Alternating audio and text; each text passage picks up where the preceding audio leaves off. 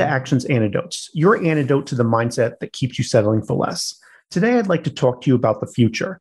Planning for the future, imagining what trends are going, what possible worlds could emerge in the future is an important part of any endeavor. Whatever endeavor you're looking to take on or currently taking on, this is an important aspect of it. And it's an aspect that I've been thinking about for quite some time. I had always been interested in speculating about possible future scenarios.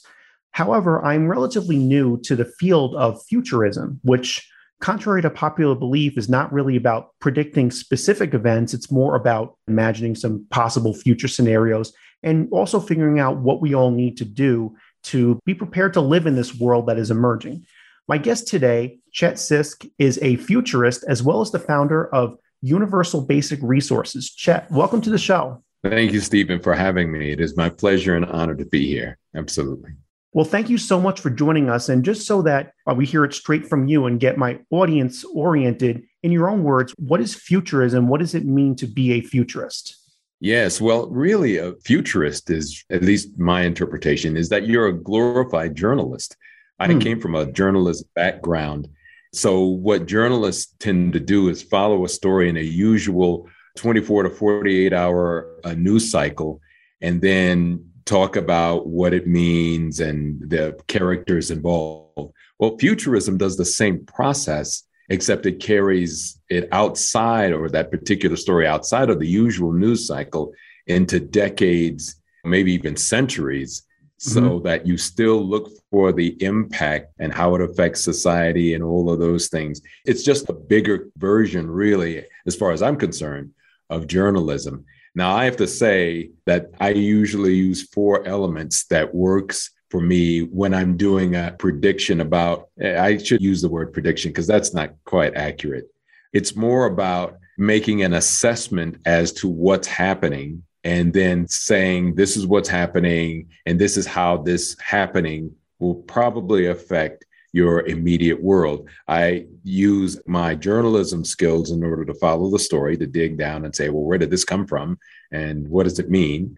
2, if it's a really important story, I'll go to people, the tip of the spear, to talk to the people on the front end, whatever that story is, and ask them, hey, what's going on? What's happening?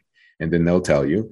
3, you use in historical context, like, boy, have we ever seen this before? Where does this come from? The 4th thing is that you basically use your intuitive self to try to wrap your arms around what's happening and say, okay, have I seen this before intuitively in my own experience? And what do I think it will mean? And then you pull all those things together and then you come back and you say, hey, this is what I'm thinking is going to happen. Not a guarantee. It's just an assessment. I never thought of it as being as connected to journalism as you had mentioned, but yeah, there's definitely an aspect, especially the whole looking back into the past, because futurism is about a story that's unfolding and things have already happened or similar events that happened in the past and imagining what's going to continue onward.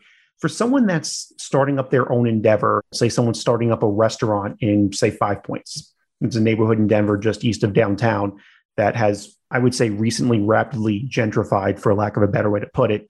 How would this person utilize this futurism process in their own life? What would this person starting up a restaurant need to do in the futurism realm to be prepared? Absolutely. One of the things about being an entrepreneur is that you really don't have time to kind of do all of this assessment stuff and what are the future projections for the community. I mean, you have to do some basic stuff in order to see if this is a good market for you or a good place or location. That's true. But what you do is that you get futurists to come and try to give context, like, this is how we think this is going to occur. These are the other elements in society that will affect your business, not just like, okay, if you set up at this particular corner, you'll get a good traffic flow, but more like, should you even be in this particular business? How will the pandemic affect what you do going forward? What's the workforce going to look like in just a few years? Because if you seek to expand, you want to know what that looks like, whether or not there will be employees available for your restaurant. What about the product that you serve? What does that look like over the next few years? I mean, I can think about if you have a fish restaurant, people are running into a challenge wild caught salmon because there are fewer in now the environment. And of course, a trend person, a futurist, looks at those kinds of things and says, hey, is that the business you really want to get into based around what we're seeing as projections? Those kinds of things, big picture stuff, because when you're an entrepreneur, your window is like this because you're just trying to like make sure that the bills are paid, the lights are on, employees are paid, and you have product that comes in. So you get a futurist to kind of help you to get the bigger context so that you can start to think about it from a long-term perspective. And is that a common story? People kind of looking at what they're doing only in the context of the world of today and not really thinking about the world of 3 years from now, 5 years from now, 10, 20. I say 3 to 5 because especially when you talk about the workforce, we're in a time of fairly rapid change in the workforce, given the pandemic showing people working from home more effectively than a lot of people had previously imagined. And a lot of people, especially people in my generation, demanding something different, almost quitting jobs because they're saying, why are you making us come back to the office 5 days a week and stuff like that? So is this a common problem that you see only looking at the world of today? Absolutely. And I think part of that is our culture. U.S. culture is deeply embedded into immediate return. And quite frankly, climate crisis is the result of short-term thinking and gratification. Mm-hmm. And so it is testament to the faulty behavior of short-term thinking. This may sound a little political, but when you start to burn your own house down, it means that your thinking process is faulty. There's something wrong with short-term thinking. It does not connect the dots to future generations because of the fact that our emphasis is immediate gratification and materialism.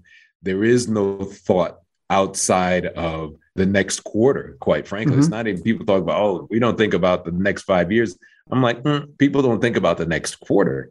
So the entire emphasis is about stakeholder gratification, making sure that people are able to get theirs in the quarter. That's just unsustainable no matter how you cut it. There's no sustainability in it. There's no validation in it. And again, that validation is coming true through the crises, the series of crises that we have now. I mean, think about even the pandemic. The bottom line is that we had an opportunity to get in front of it. We drifted because leadership was all about, how can I get mine now? It's just an unsustainable practice, which is why futurists really are counter to that.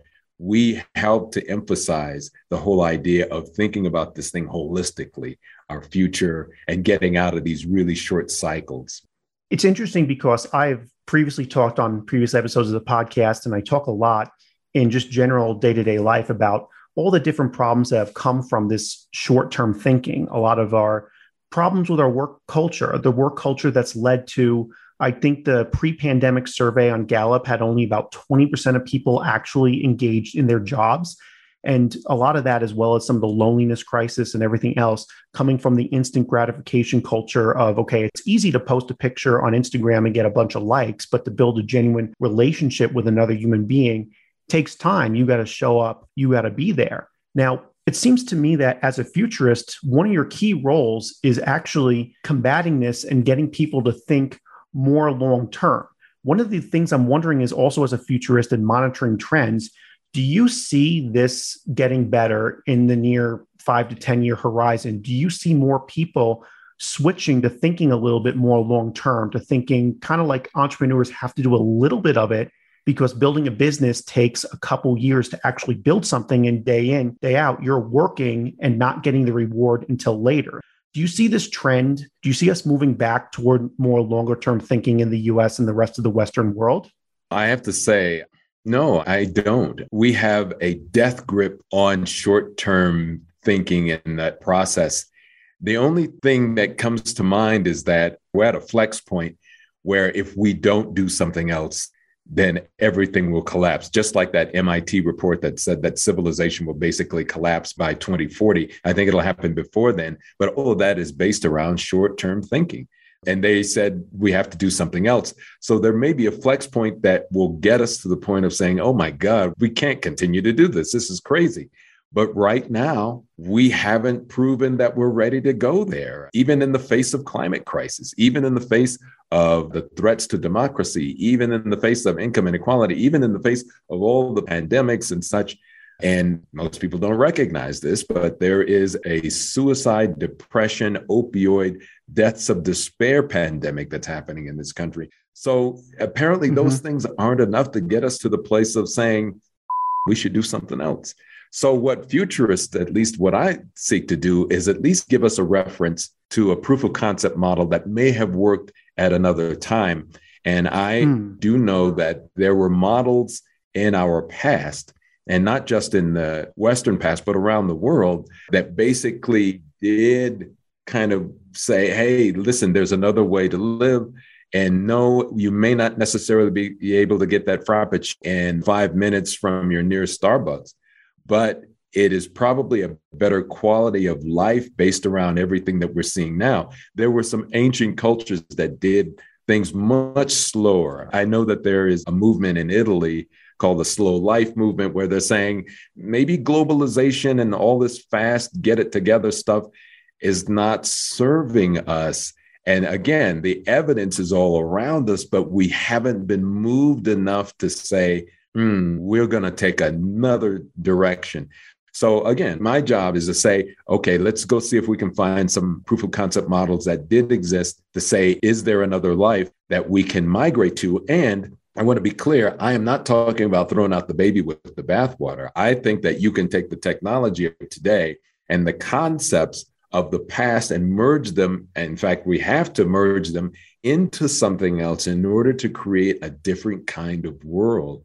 But I don't know if we're up to the task. That's the great challenge. The futurists, basically, like myself, will say, this is what we see. Here are some possibilities, some directions we can go to. So we're at that place where we have to see whether or not we're going to meet the moment. I don't know if we will.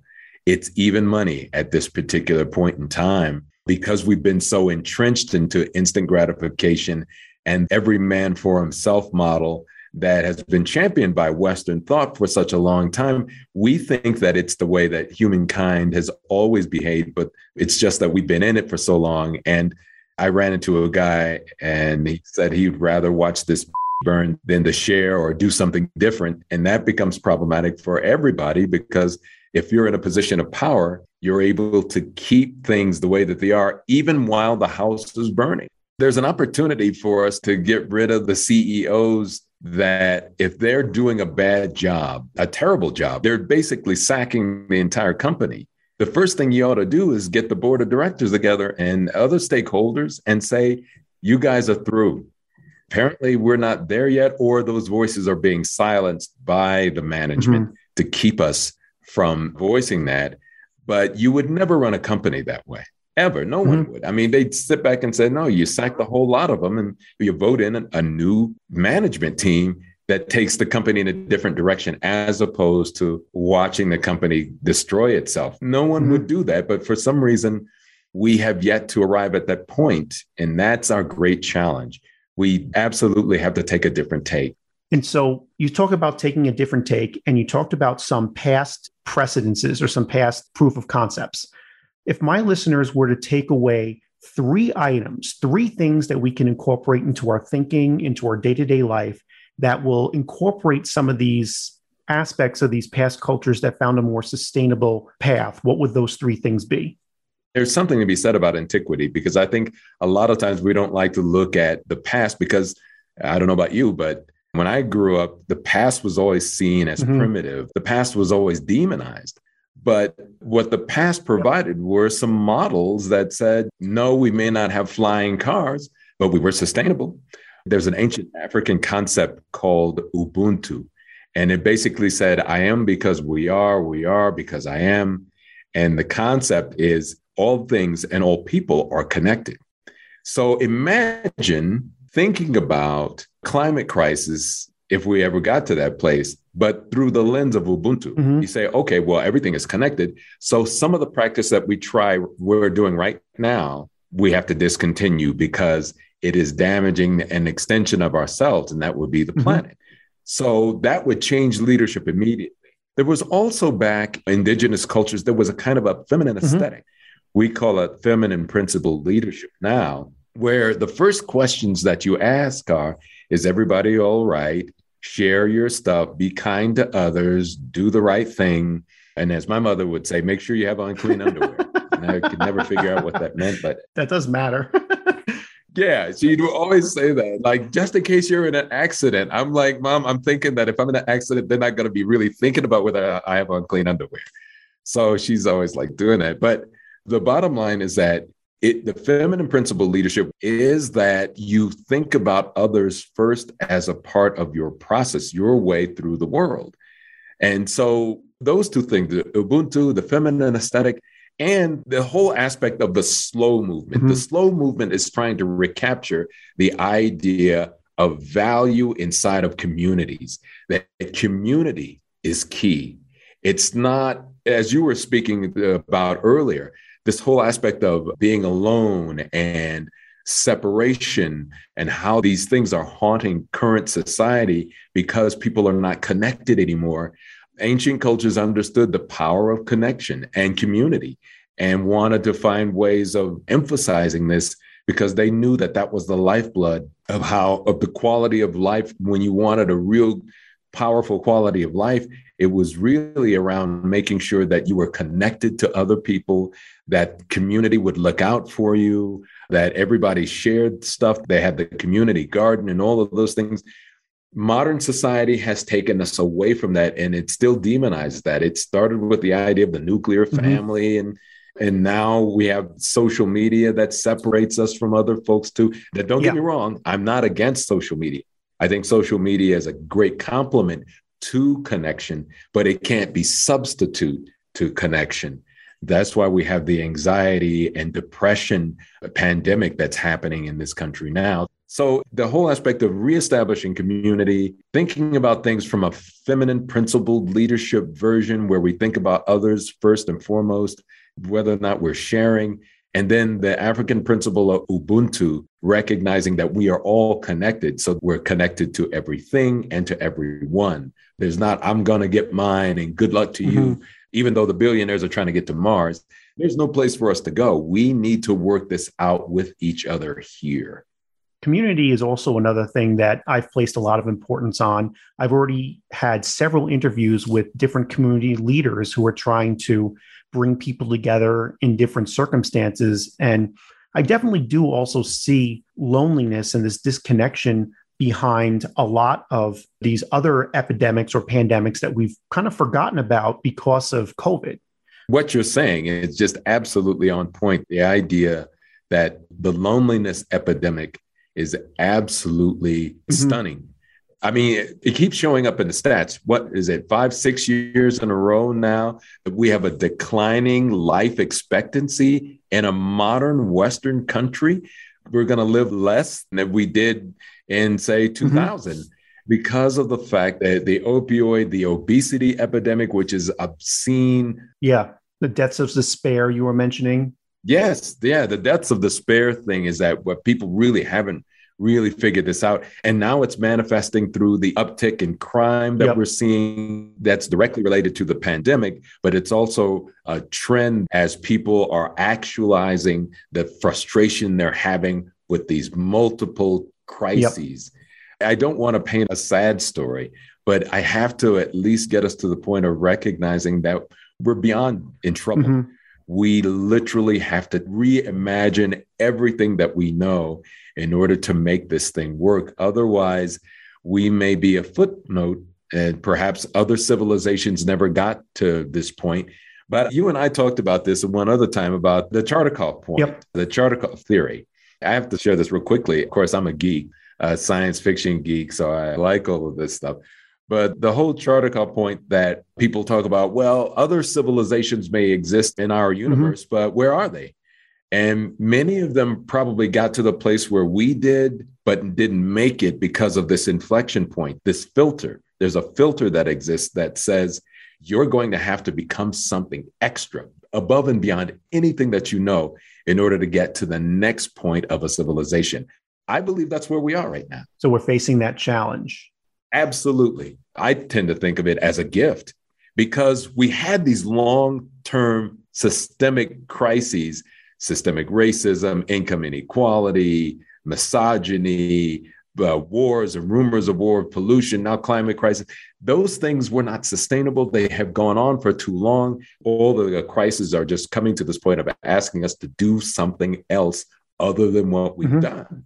And so to me, it's an opportunity for us to say, okay, let's reimagine how society works. Let's lead by example. And I think that's an opportunity that will get us to that level one civilization that the Chartikov theory talks about. And I think we can make it. Like I said earlier, it's even money. But if we do get to the place of creating something special and gathering all of our wits about us and pulling people together, utilizing some of the theories and practices of the ancients, bringing them forward with the new technology, we could make it. It sounds like it's a dramatic and a bridge too far for most of society, but I've learned this more than anything. Never underestimate the human ability to rally.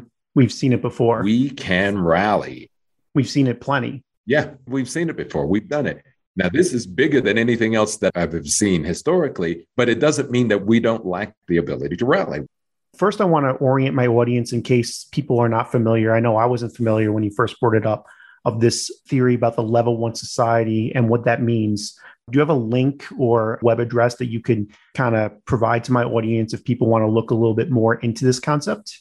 Ooh, I knew you were going to ask me that. I should have brought the link. I can't say that. I will say this. I know, right? There is a series. I don't agree with everything that they do, but I don't agree with everything my wife said. There's a series on YouTube called Unveiled, and they produce a series of videos that just challenge the thought process that say, well, what happens if we're at an inflection point that's asking us to become greater? And they go into detail about what would a level 1, level 2, level 3, level 5 civilization look like if we made it through the filter. But every civilization, and this is all just projection, but they're just imagining it. They say, well, what if this is that point, that filter point for us that's asking us to become greater? And I'm like, yeah, I'm with that. I think that's absolutely correct. So I think the tools are there for us to make it, to become level 1. But we really have to rally the troops in a way that we've never done before. Because as you mentioned before, you were right to bring this up at the beginning of our conversation, that the loneliness and despair is so real, it's making people unwilling to even do anything. They just want to just Netflix and chill. They don't want to do anything else because they're like, I can't handle anything more. Honestly, there was a report in the Harvard Business Review just this week. It said we weren't meant to navigate this level of uncertainty. We don't have the skills or even the capacity as human beings to navigate this level of uncertainty. So people are overwhelmed. They're just like, I can't handle it. So where we really become important in your audience, for sure, is that some of us are just going to have to step forward and be brave and just be brave and show that bravery to the rest of our peers, our people, our communities, because people are losing hope and they're falling fast. So, and not brave, like go out and do a rally and make people angry, the cult of grievance. Watch out for that, because there is a cult of grievance out there where people, all they want to do is talk about all the things. Oh, yeah. It's everywhere. Yeah, it's everywhere. And all they want to do is talk about what they're not getting. Yeah. There's a difference between talking about what's wrong and actually doing something about it. Exactly. That's the culture that we'll have to create, is one that says we are going to do something else because we know it's important. And no, it may work, it may not, but there is hope because we're going to do this. And that's completely different cult of grievance. And I would say that the guests that I brought in onto this podcast thus far will continue to bring in going forward, represent to one degree or another this set of brave people. Some of them have started up some community groups and other ways to combat loneliness, because one of the problems that I observe, and one of the reasons why I think we might be so lonely, is that it used to be that there were places you would just naturally run into other human beings without having to plan, without having to send a text message, create an event. You would just run into them. And if you run into people enough times, you eventually form connections, you form relationships with those people. But nowadays, in a lot of social circles, it's all ad hoc. It all involves someone having to step up and plan. And I think there are a lot of way more minor heroes that are the people that just say, okay, here's my community of people. Here are my 5 best friends. I'm going to be the one that starts that group text chain and say, let's all go to this concert or let's go all to this bar tonight. Although they're like kind of not the heroes you think of in the big picture, they are kind of being heroic in a way in how they're bringing people together and making sure that the people around them don't lose the connections with them as well as with each other in their circles. Yeah, I agree. I want to add a little something onto exactly what you're saying, because you're exactly right. But now we're going to have to elevate those voices because people need to hear that these brave people exist and there is hope. Unfortunately, what's happening is that the cult of grievance has taken over the airwaves. They're louder. And people with grievances tend to get really loud. They have a big microphone and there's money to be made in just grievances. So we're going to have to elevate the voices of what I'm doing. Yeah. This is how I'm combating this. And I'm grateful for your podcast by just making sure that people know that folks exist, but we're going to have to do a hell of a lot more in order to meet this moment because we're out of time and we have an intractable, loud voice of grievance that's drowning the rest of us out. Anything to get those voices, those people who are actually doing something, those proof of concept models that are actually in place and people are actually doing something. One of the things from an individual standpoint is kind of battle we all kind of have in our head between the easy way out and the more challenging, but oftentimes more rewarding way out. When you have a problem, it could be anything. The easiest thing to do is to feel that instant moment of vindication, to feel like, okay, it's all those people's fault. It's all the other side of the aisle's fault, whether it's politics or it's all this other group of people, this group of people over here, versus the harder thing is to, first of all, look inside yourself. Like it or not, nearly every single person in some way or another contributed to this. We all kind of created this. The same way, the easiest thing you can do when you're home and tired is flip on the TV or scroll through social media. It's harder to call a friend and to like decide what place you're going to, or harder to start a group text, but it's often more rewarding to do that. And a lot of the decisions we make, there's the easy way, but there's the way that requires a little bit more effort, but gathers a little bit more reward. And I actually kind of see that, come to think of it, as one of the biggest challenges that we all have in our minds is how do we consistently decide I'm not going to take this easy way, the vindication, that person with the big megaphone and the talk show with 30 million followers. Oh, look, I'm vindicated. It's not my fault. Well, that's great. Yeah. But what are we going to do about it now? That's the great challenge of our time, is being able to create this kind of introspection. Like you said, what's my part in this? And you're absolutely right. All of us have played a part in this, either by our complicity to it all, our silence, our biases, our unconscious contribution, all kinds of things. We're a part of it.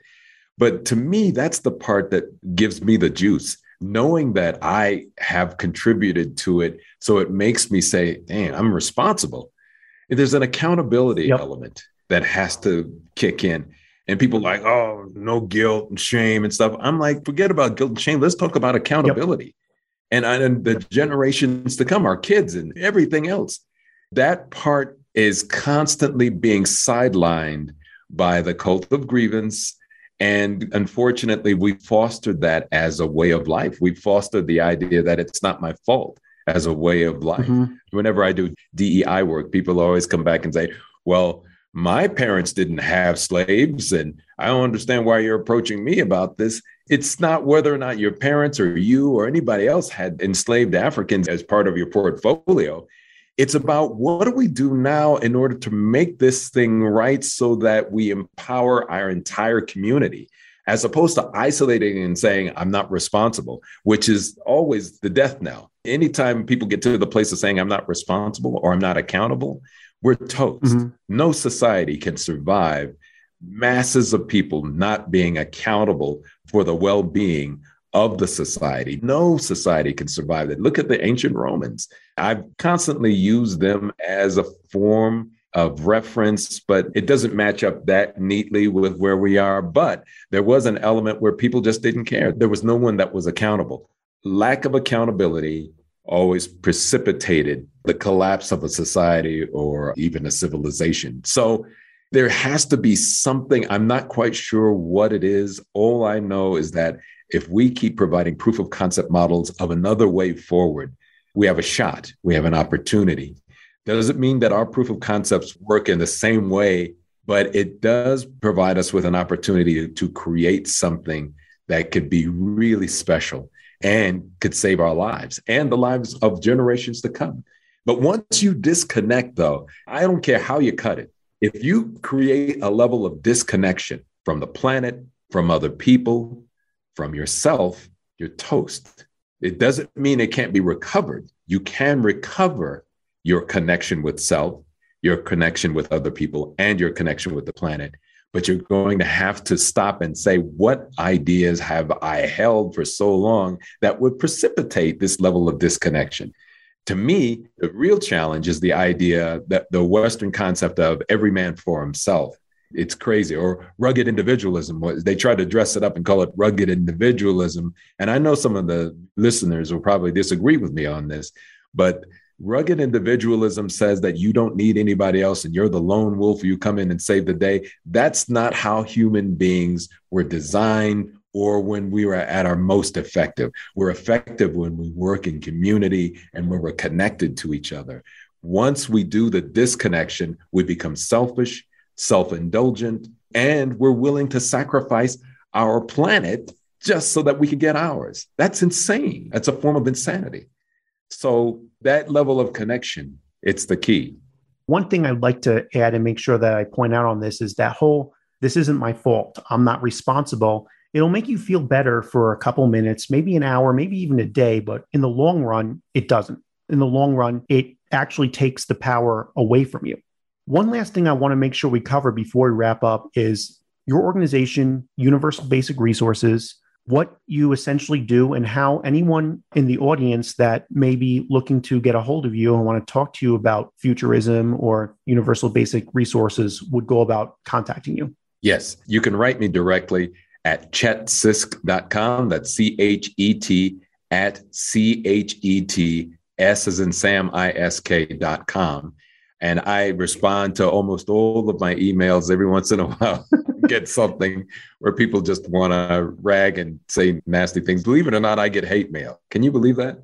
Actually, I learned a while back that almost anything you do, if you get noticed, you're going to get hate. It's crazy. So if you're going to write some hate stuff, please don't. But if you have some ideas and some suggestions, or you just want to make contact with me and my group of colleagues that I work with, please write me directly. Go to our website, which is www.universalbasicresources.com. We have a new website that's coming up, and we're really excited about it. We have a team of people who work with me in futurism that basically are designed to do one thing: provide us with hope going forward in changing times. That's the thing that I've noticed more than anything, is that in a time of challenge and crisis, that people really just need a direction forward. Otherwise, again, you're only stuck with the voices of doom and gloom. And there are some people, there are sections in our society that want to blow everything up. They just want everything to get toasted. That's all they want. It's part of their religious belief, and some of it's part of their cultural belief. They just want to blow stuff up. They're nihilistic, and they're self-sabotaging, and they're suicidal, unfortunately. However, what we're doing is that we're providing, like, okay, yes, you heard the other guys, but here's the other stuff. It's not like hope and pie in the sky stuff. It really is just based around the data that exists and the best practices from the past that we can implement going forward. So go to our website and you will see those people, and you get a chance to sign up for free to get the coaching that our team provides. Yeah, it's a new venture for us, because all the places that I speak in around the world, they kept coming back and saying the same thing. Like, we need some takeaways of a way forward. And we decided that, okay, well, let's do some online coaching so that we can help to make that happen. So we're very excited about that. But go to the website, universalbasicresources.com, and everything will lay it out. We're optimists, but we're not blind optimists. We're fact-based. And I think that's a great way of truly differentiating yourself from this culture of grievances, is to actually do something, is to actually find a way for hope, because all you can do, regardless of where things are now, regardless of what seems like it's headed in the wrong direction, the only thing you can really do is try to make a change, try to do something, and maybe it'll work, maybe it won't. But if you do nothing, it's guaranteed it's not going to work. Yes, you've made a decision when you do nothing. Again, I want to give us a little love out there because we've never seen this amount of uncertainty at one time. So people are paralyzed by their fear and uncertainty and all of these things. So all we're seeking to do is to try to quiet the noise and give you the kind of coaching and support necessary so that you too will become one of these people that say, oh, let's create something. This is an opportunity. Let's seize the moment. Again, it's not pie in the sky stuff. There's just basic stuff that all of us actually can do. It seems as though the grievance cult is just dominating everything. Cult. That's the word you used. Yeah, it really is. Okay. I was like thinking I had the wrong word there. No, it's a cult, believe me, because you have to have a kind of a leader of the cult that emphasizes the worst aspects of humanity.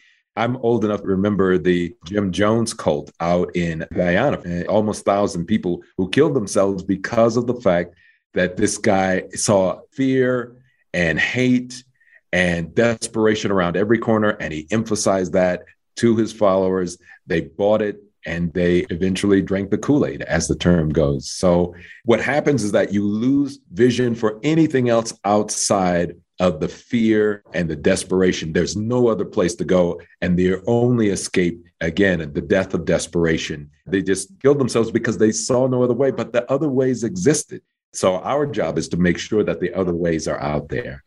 Well, first of all, I want to thank you for reminding me that we are under a lot of stress. Therefore, we need to give each other and give ourselves a break for whatever we may have done in the distant or recent past and just kind of look within ourselves. I'd also like to thank you so much for joining us today on Actions Antidotes, sharing your ideas about what futurism is and how we can go about doing the best we can to create a better future, and point out that the idea of slowing down sometimes, we see some other areas of the world where people slow down. We're talking about those blue zones that people talk about, the areas where people live commonly beyond 100, to contrast our declining life expectancy, tend to be areas where people slow down. And also, from what I've read about them and heard, they're areas that focus on community, just as you were also talking about. So slow down, focus on community, give each other a break, and recognize that productivity is not the only thing valuable in this world. One of the things that I think we've all realized over the course of the pandemic, and hopefully earlier, is that one of the most valuable things we do is just laugh with the people that we love or people that we're friends with, or friends and family. Just laugh with each other, share experience with each other. That's such an important part of the human experience that doesn't oftentimes get featured. I was just going to say, you're right about the whole aspect of us laughing together and sharing a meal. Mm-hmm. I cannot, that is fundamental to all community, shared meals. And so whatever you do, if you can't do anything else, take a bottle of wine and a roast over to your friend's place and just say, hey, listen, I'd like to kick it with you just to share some time. Mm-hmm. There's a trend that's happening out there that I think is very cool. Let me just say this. I'll make this real quick. When I was growing up, they used to have what they call Blue Star homes. Did you ever hear about those Blue Star homes? No, but I did grow up in the Italian-American 5-course family meal culture on Sundays. Okay. Well, I hear that. That's the African-American experience as well. But there used to be this thing where people would put a blue star in the window, and it wasn't necessarily related to the military. It was related to, if you are a child and you're walking home and you have a challenge, there's something, this home was a refuge. So now people are running with this new trend. It's called the Purple Star home. And basically they put a purple star in the window and say, if you want to get together for a meal, bring the kids over, have a conversation, all of these things. I am a place where you can have that refuge, but you'll have to check your politics at the door. Wow, the Purple Star home. Once again, that's another area of hope, another place where we see people that are doing something about it. And what I love about that also is that it's something small, just like the small heroes that are texting their group of friends to get together and some of those other things. I don't mean small, but smaller scale, whatever. That just putting out that purple star, say, even if it's just once a week, and saying, we're going to see if anyone wants to come in. That's just an amazing area where you can start doing something really small about these issues. Thank you again for joining us on Actions Antidotes. And thank you to everyone for listening. And stay tuned for more episodes where we're going to bring in these brave people, as we were talking about, these brave people that are stepping out there and doing things about the problems. And hopefully you'll be inspired by one or more of these guests, hopefully all of them, actually. And you all have a fantastic day and have a fantastic future. Thank you.